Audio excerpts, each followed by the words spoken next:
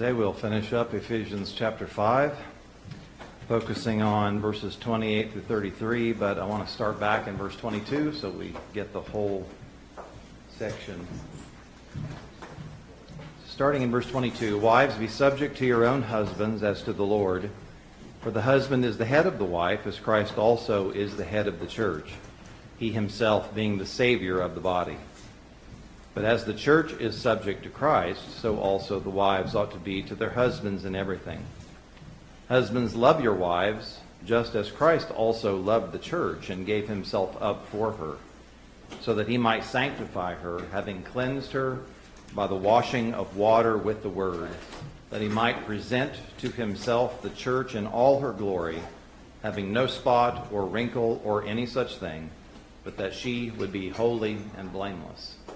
And then verse 28, "So husbands ought also to love their own wives as their own bodies. He who loves his own wife loves himself.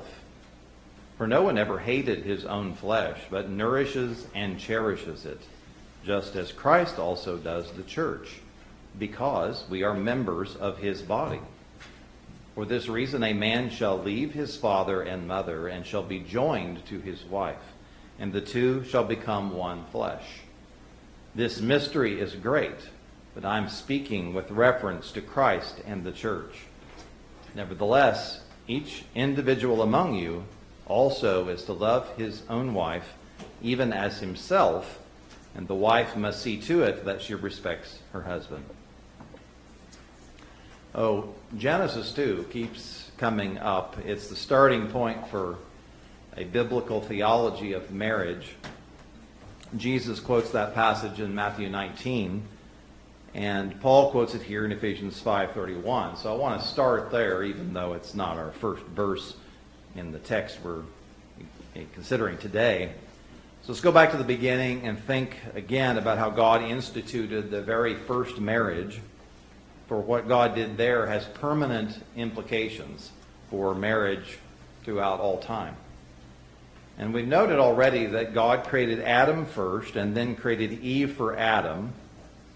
But when God created Eve, instead of forming Eve from the ground as he did with Adam, he chose to create Eve from the body of Adam.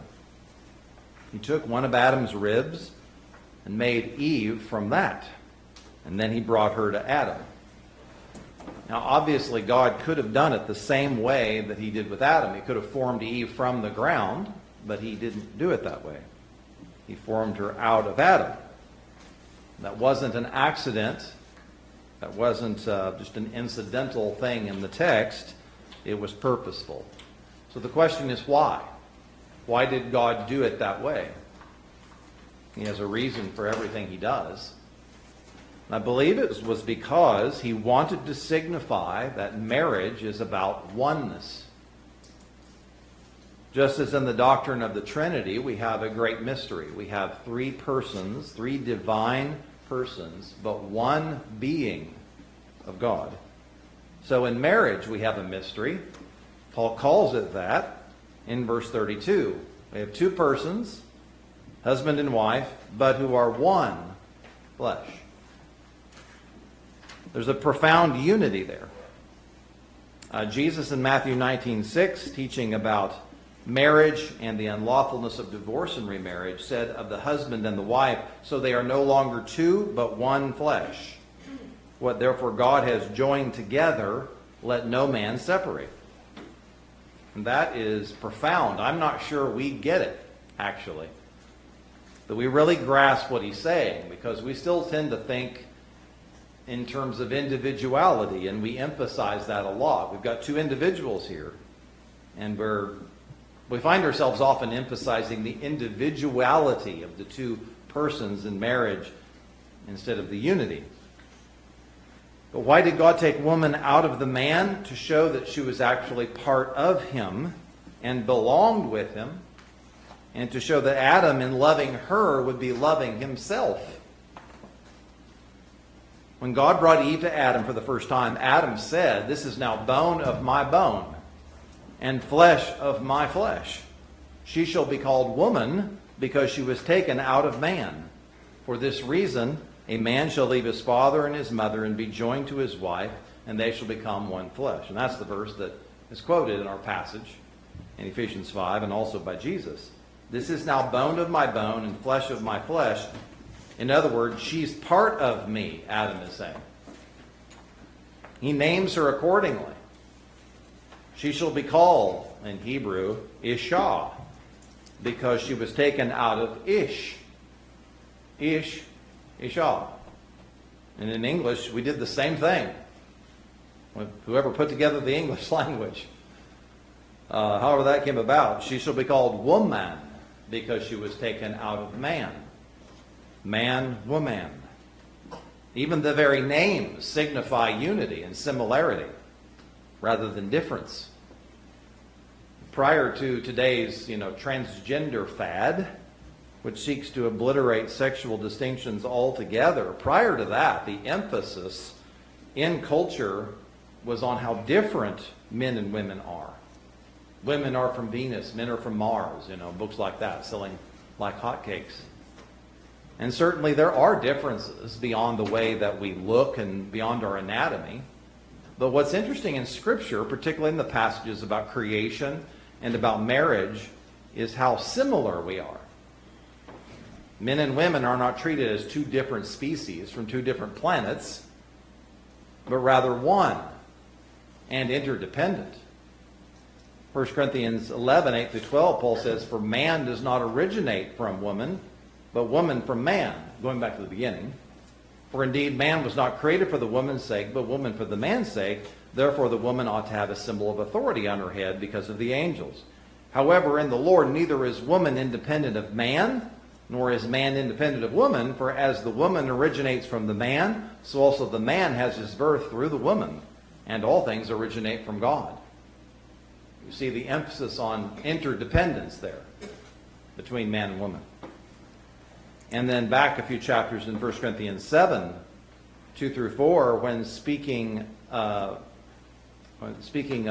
marriage, Paul invokes the theme of oneness and interdependency to enjoin husbands and wives to not rebuff one another. But because of immoralities, he says, each man is to have his own wife, and each woman is to have her own husband.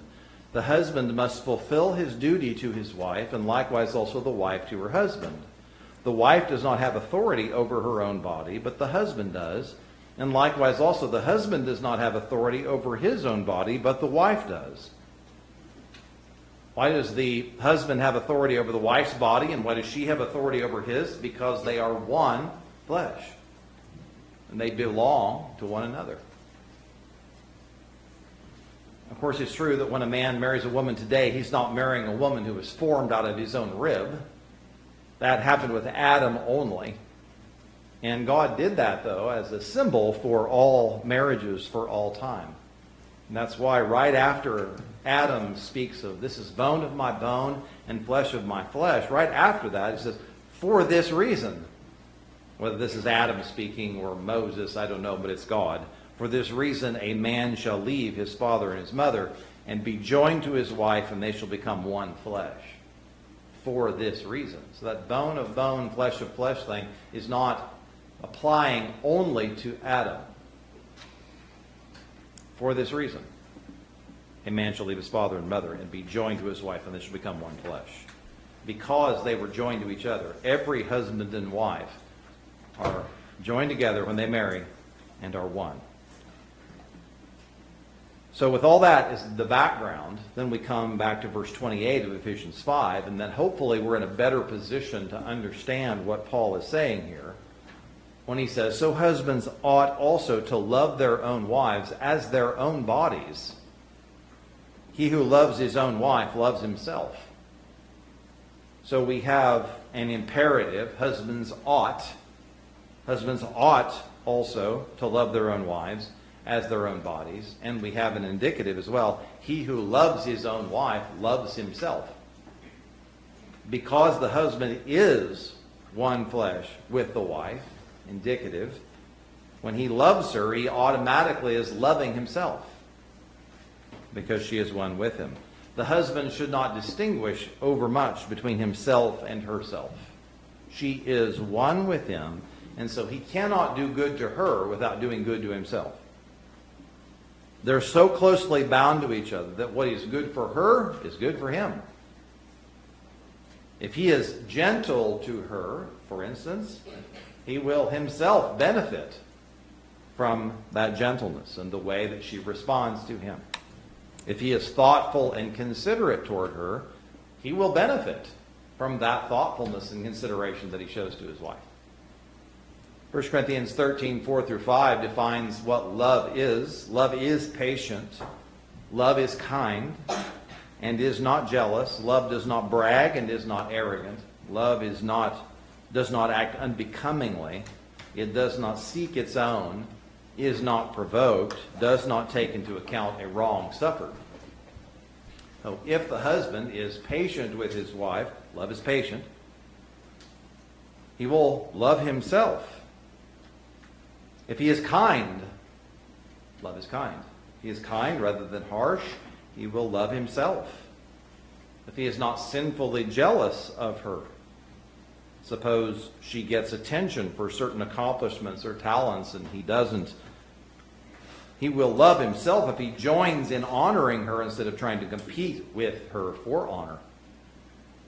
If a husband avoids acting unbecomingly to his wife, avoiding rudeness, crudeness, crassness, if he is much more of a gentleman, he will likely find her to be much more of a lady.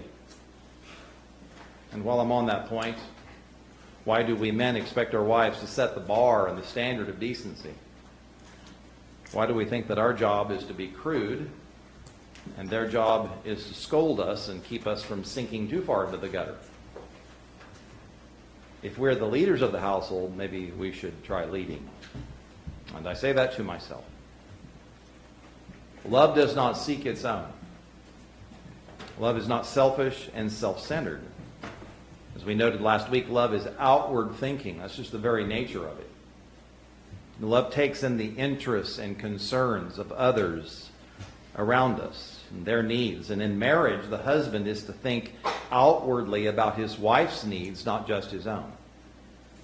If she's at home all day with the children and she longs for adult fellowship, he shouldn't say, well, I don't need that. So since I can get along without it, so can she. He should not think only of his own needs and interests and be unsympathetic to hers. He should think outwardly about his wife and take in her interests and seek to meet her needs as well.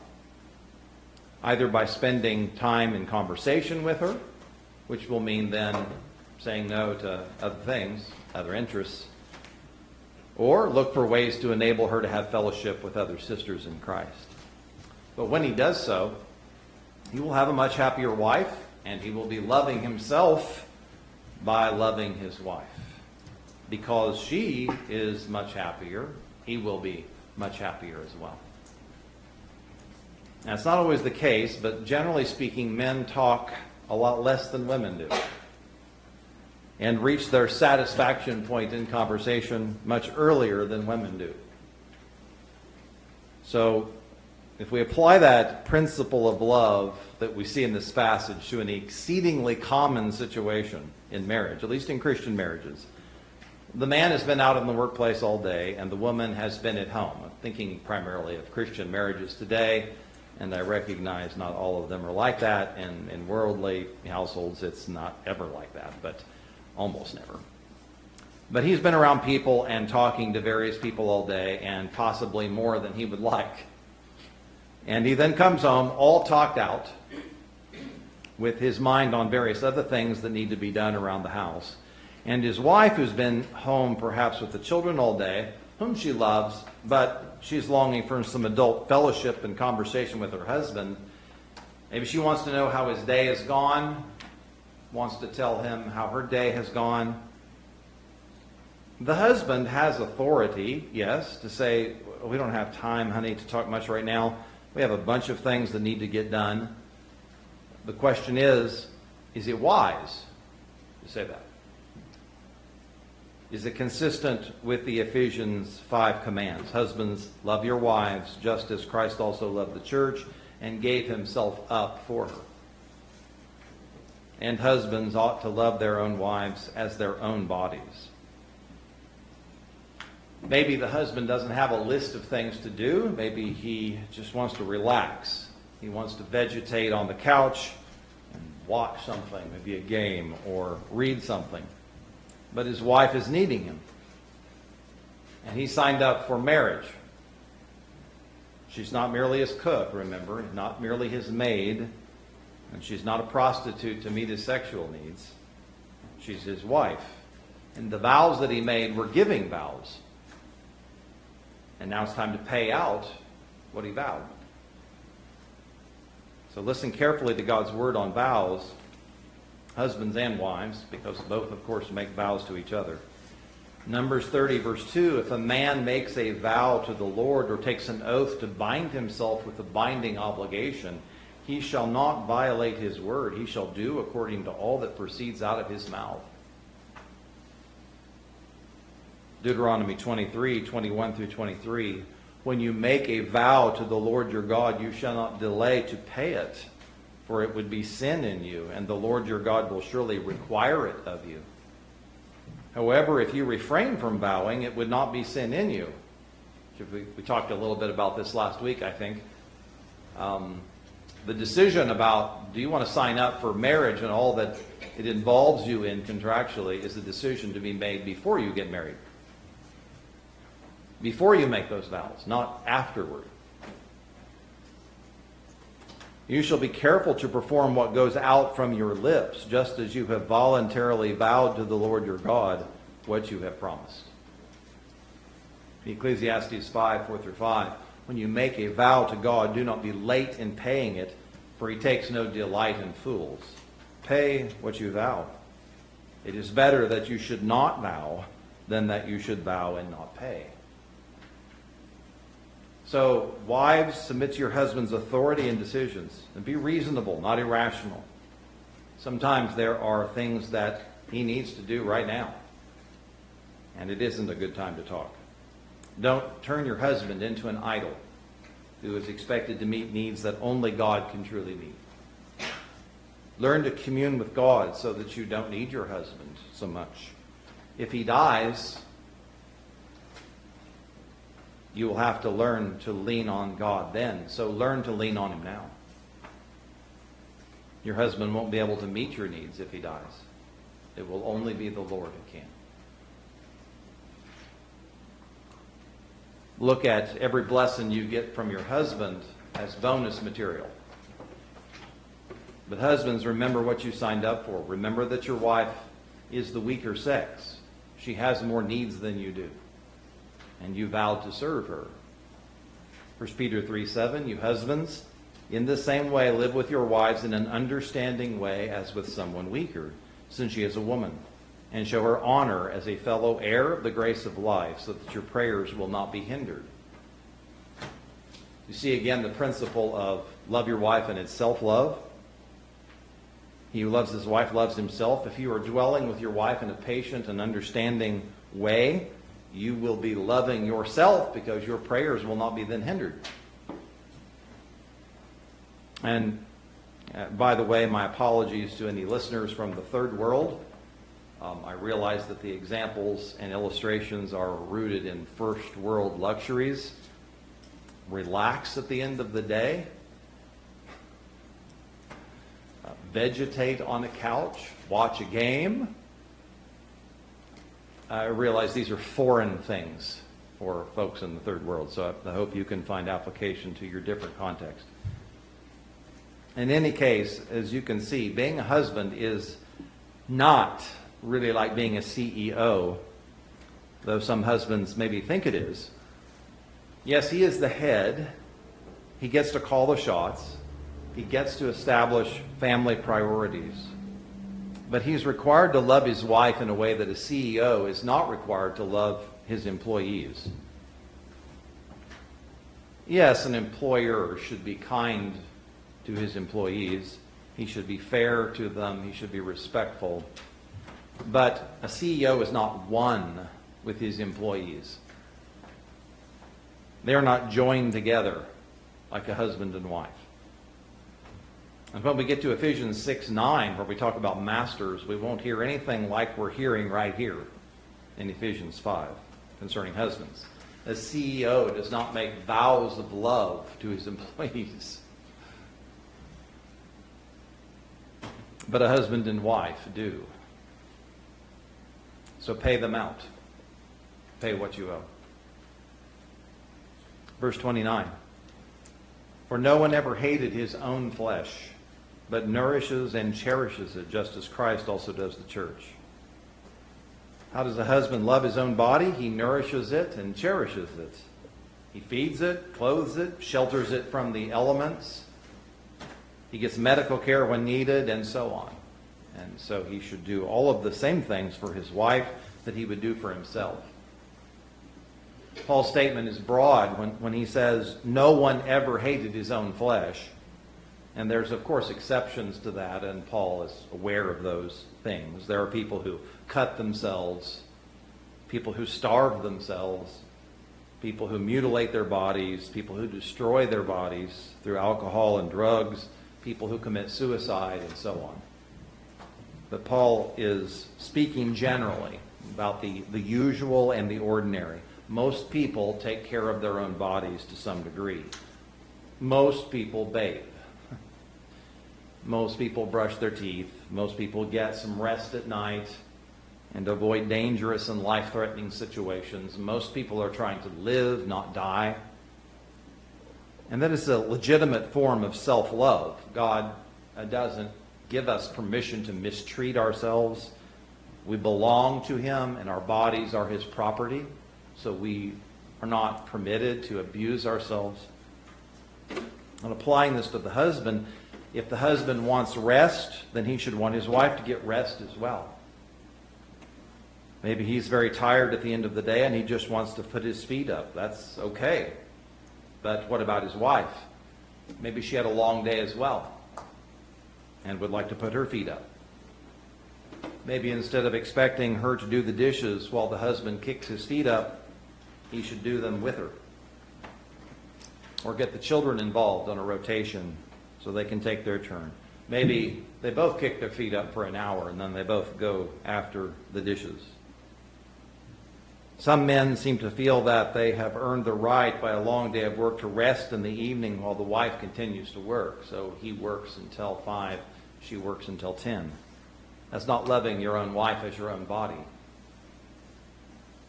Maybe there's decisions that need to be made that will reduce the amount of work that needs to be done each evening. We're just going to go to paper plates. Or let's just have sandwiches routinely.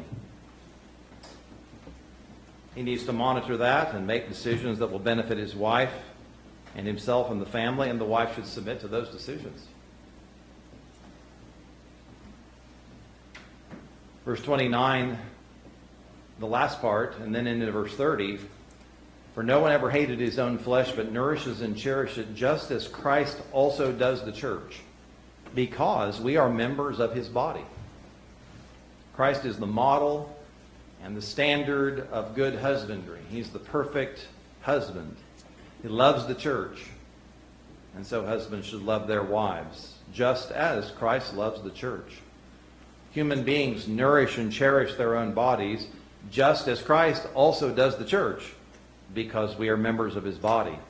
We have been united to him by faith in a, for lack of a better word, all the old writers call it mystical union. A mysterious union. We've been united by faith to Christ in his death, burial, resurrection, ascension, and seating in heaven. Christ is the head, and the church is the body with various members. Therefore, what is good for the head is good for the body. What benefits the head benefits the body. Attacks on the body are attacks on the head as well. The body is not disconnected from the head. It's in vital union with the head. You see this union referred to in a number of places. Back in Ephesians 1, we saw it. Ephesians 1, 22 through 23. And he put all things in subjection under his feet, that's Christ, and gave him, Christ, as head over all things to the church, which is his body, the fullness of him who fills all in all. So Christ the head fills the church. See the union that must be there for that to be true. Ephesians 2, 4 through 7 in the next chapter. But God, being rich in mercy, because of his great love with which he loved us, even when we were dead in our transgressions, made us alive together with Christ. By grace you have been saved, and raised us up with him, and seated us with him in the heavenly places in Christ Jesus, so that in the ages to come he might show the surpassing riches of his grace and kindness toward us in Christ Jesus. So there you have that death, resurrection, ascension, and session. And we with him. In Colossians 2, 18 through 19, let no one keep defrauding you of your prize by delighting in self-abasement and the worship of the angels, taking a stand on visions he's seen, inflated without cause by his fleshly mind, and not holding fast to the head, from whom the entire body, being supplied and held together by the joints and ligaments, grows with a growth which is from God. Again, we're just looking at the connection between head and body. Romans 6, 3 through 8. Do you not know that all of us who have been baptized into Christ Jesus have been baptized into his death? Therefore we have been buried with him through baptism into death, so that as Christ was raised from the dead through the glory of the Father, so we too might walk in newness of life. For if we have become united with him in the likeness of his death, certainly we shall also be in the likeness of his resurrection. Knowing this, that our old self was crucified with him, in order that our body of sin might be done away with, so that we would no longer be slaves to sin, for he who has died is freed from sin. Now, if we have died with Christ, we believe that we shall also live with him. And again, Romans 12, 4 through 5. For just as we have many members in one body, and all the members do not have the same function, so we who are many are one body in Christ, and individually members one of another. Christ nourishes his body, the church. No man ever hated his own flesh, but nourishes it and cherishes it. And so Christ also has a body, the body of Christ, the church, and he loves it, he nourishes it, and he cherishes it. And in nourishing it, we think of him feeding it. He feeds the church on the pure milk of God's word. He feeds the church on truth and understanding. He gives us our daily bread. He makes us to lie down in green pastures, which for sheep is a place of abundant food. Good, abundant, rich food. Christ does not lead his bride, his body, into a desert where there is nothing to eat. He feeds her with abundance, which does make you wonder, doesn't it, about various churches where the pastor feeds the people on a starvation diet of skim milk at best. If the Lord's people are really there, where's the food that he promised to feed them with? Where's the green pastures that he says he will lead them to? If the sheep are not fed there, why are they still there? Why haven't they left? Why hasn't Christ led them away from the desert to green pastures? Christ nourishes his body. Christ cherishes his body. The word for cherish is, in the original, is to impart warmth, to brood over, as a mother hen would her chicks. That's the root word from which we get this word cherish. In Psalm 91, 1 through 4, it says, he who dwells in the shelter of the Most High will abide in the shadow of the Almighty. I will say to the Lord, my refuge and my fortress, my God in whom I trust. For it is he who delivers you from the snare of the trapper and from the deadly pestilence. He will cover you with his pinions, and under his wings you may seek refuge. His faithfulness is a shield and bulwark. God pictures himself as a mother bird sheltering us under his wings. The Lord Jesus constantly has his eye on his body, the church, his bride. There's these two different metaphors, his body and his bride. We may feel forgotten at times, but that's our unbelief talking. He does not forget us. In Isaiah 49, 14 through 16, it says, "But Zion said," and this is the way we sometimes talk, "The Lord has forsaken me, and the Lord has forgotten me. Can a woman forget her nursing child and have no compassion on the son of her womb? Even these may forget, but I will not forget you. Behold, I have inscribed you on the palm of my hands. Your walls are continually before me." Christ cannot forget his bride, for whom he suffered and died. He cannot forget his beloved, for whom he shed his blood. He cherishes his body, the church, his bride. When Satan tries to devour the bride, Christ has not forgotten her. He still nourishes and cherishes her. This is what Revelation 12 pictures for us. The woman, which is the church, fled into the wilderness, where she had a place prepared by God, so that there she would be nourished for 1,260 days, fleeing from the dragon. And in 13 through 16 of that chapter, when the dragon saw that he was thrown down to the earth, he persecuted the woman who gave birth to the male child. But the two wings of the great eagle were given to the woman so that she could fly into the wilderness to her place, where she was nourished. There's that word.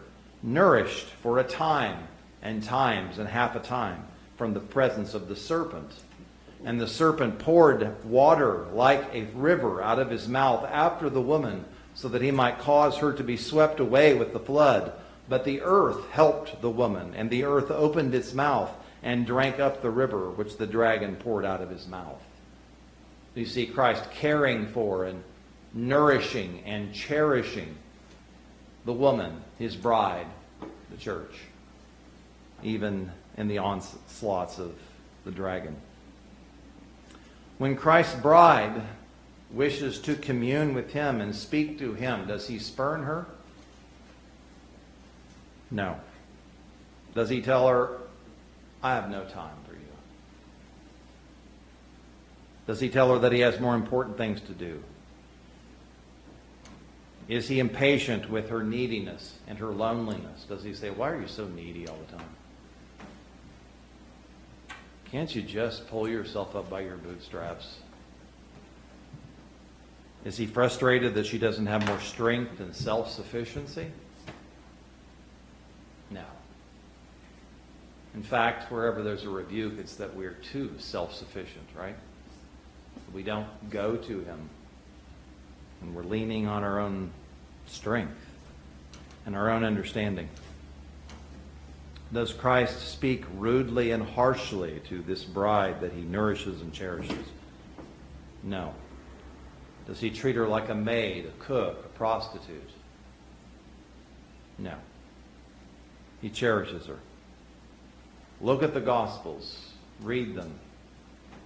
Look through them and pick through the verses and see if you can see anywhere where Christ did something that didn't concern his bride. Where he went and did his own thing, so to speak. Even when he went off by himself on the mountain to pray, that was communion with the Father, but not at the expense of the bride, but also for her benefit. Do you ever see him doing anything that you can't trace back in some way to the good of his bride? Is there any selfishness there? Any self-centeredness that you see? Is there any time when I said, "Hey, this is me time"? No, he was always, without exception, living for the good and the benefit of the church. And this is the model husband.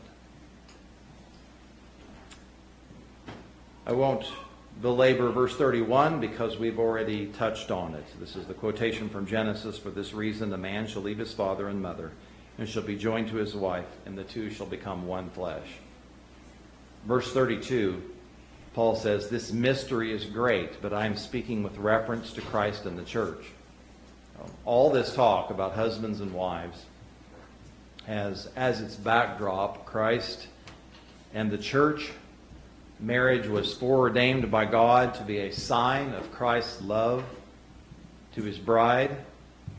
All of world history is an unfolding drama of Christ seeking a bride, finding a bride, betrothing himself to that bride, making vows and promises to that bride, nourishing and cherishing that bride, and then one day coming back to greet his bride, consummate the marriage, bring her into the home he has prepared for her, and celebrate with the great wedding feast.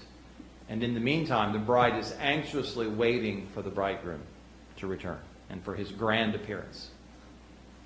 The whole goal of redemption and of redemptive history is for Christ to have himself a bride who is adorned in holiness, holy and blameless, without spot or wrinkle or any such thing. Perfect, beautiful, ravishing. That's the meaning of life on this terrestrial ball. That's what we're here for. That's what it's all about. Matthew 22:2, the kingdom of heaven may be compared to a king who gave a wedding feast for his son. Matthew 25:1, then the kingdom of heaven would be compared to 10 virgins who took their lamps and went out to meet the bridegroom. Revelation 19:7-9, at the grand climax of it all, let us rejoice and be glad and give the glory to him, for the marriage of the Lamb has come, and her bride has made herself ready. It was given to her to clothe herself in fine linen, bright and clean, for the fine linen is the righteous act of the saints. Then he said to me, write, blessed are those who are invited to the marriage supper of the Lamb. And he said to me, these words, these are true words of God. The world, of course, doesn't get this. They don't know what it's all about. They don't know what life is about. They don't know why we're here. With respect to marriage, they're not even sure it matters or that it's necessary. They can't define it anymore. They can't even accept that it's between one man and one woman. That's in doubt in their minds. They can't even agree that there is such a thing as a man and a woman. They have no idea what they're doing. Worldly people who get married don't know really why they're getting married. They don't understand the divine purpose, the big picture. And so marriage is twisted into something it's not. People are trying to make marriage do things it wasn't ever intended to do, to serve self. Now, what about you? Do you understand what this is about? Verse 33 here is a conclusion verse where Paul sums up this section on marriage. Nevertheless, each individual among you also is to love his own wife even as himself, and the wife must see to it that she respects her husband. He's essentially saying this is a grand mystery, and even though the grand theme and the meta-narrative is Christ and the church, don't forget that there's a real application here to each and individual marriage. In each marital union between a husband and wife, the husband is to love his wife as himself, and the wife is to respect her husband. Let's pray. Father, I thank you for this rich section of Scripture.